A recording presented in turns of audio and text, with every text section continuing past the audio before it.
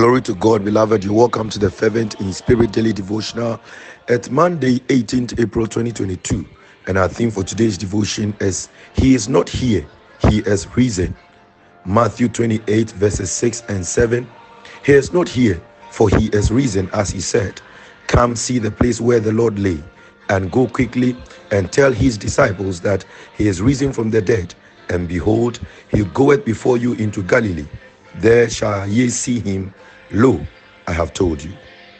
In our text, He is not here refers to the absence of Jesus' dead body from the tomb. Jesus' empty tomb does not offer sufficient evidence of His resurrection.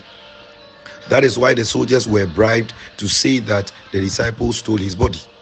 On the other hand, He is risen refers to the presence of Jesus' resurrected body, and the proof was to be found in an encounter with Him. There you shall see Him. If Jesus is risen, the only way to know is through an experiential encounter with Him. Have you encountered the resurrected Lord? Shall we pray? Dear Lord, please let us have our personal life transforming encounter with You in the mighty name of Jesus. Beloved, may the Lord bless you and keep you on the right path. This is your brother, Reverend Noti. And remember, the right thing is always the right thing to do. Bless you.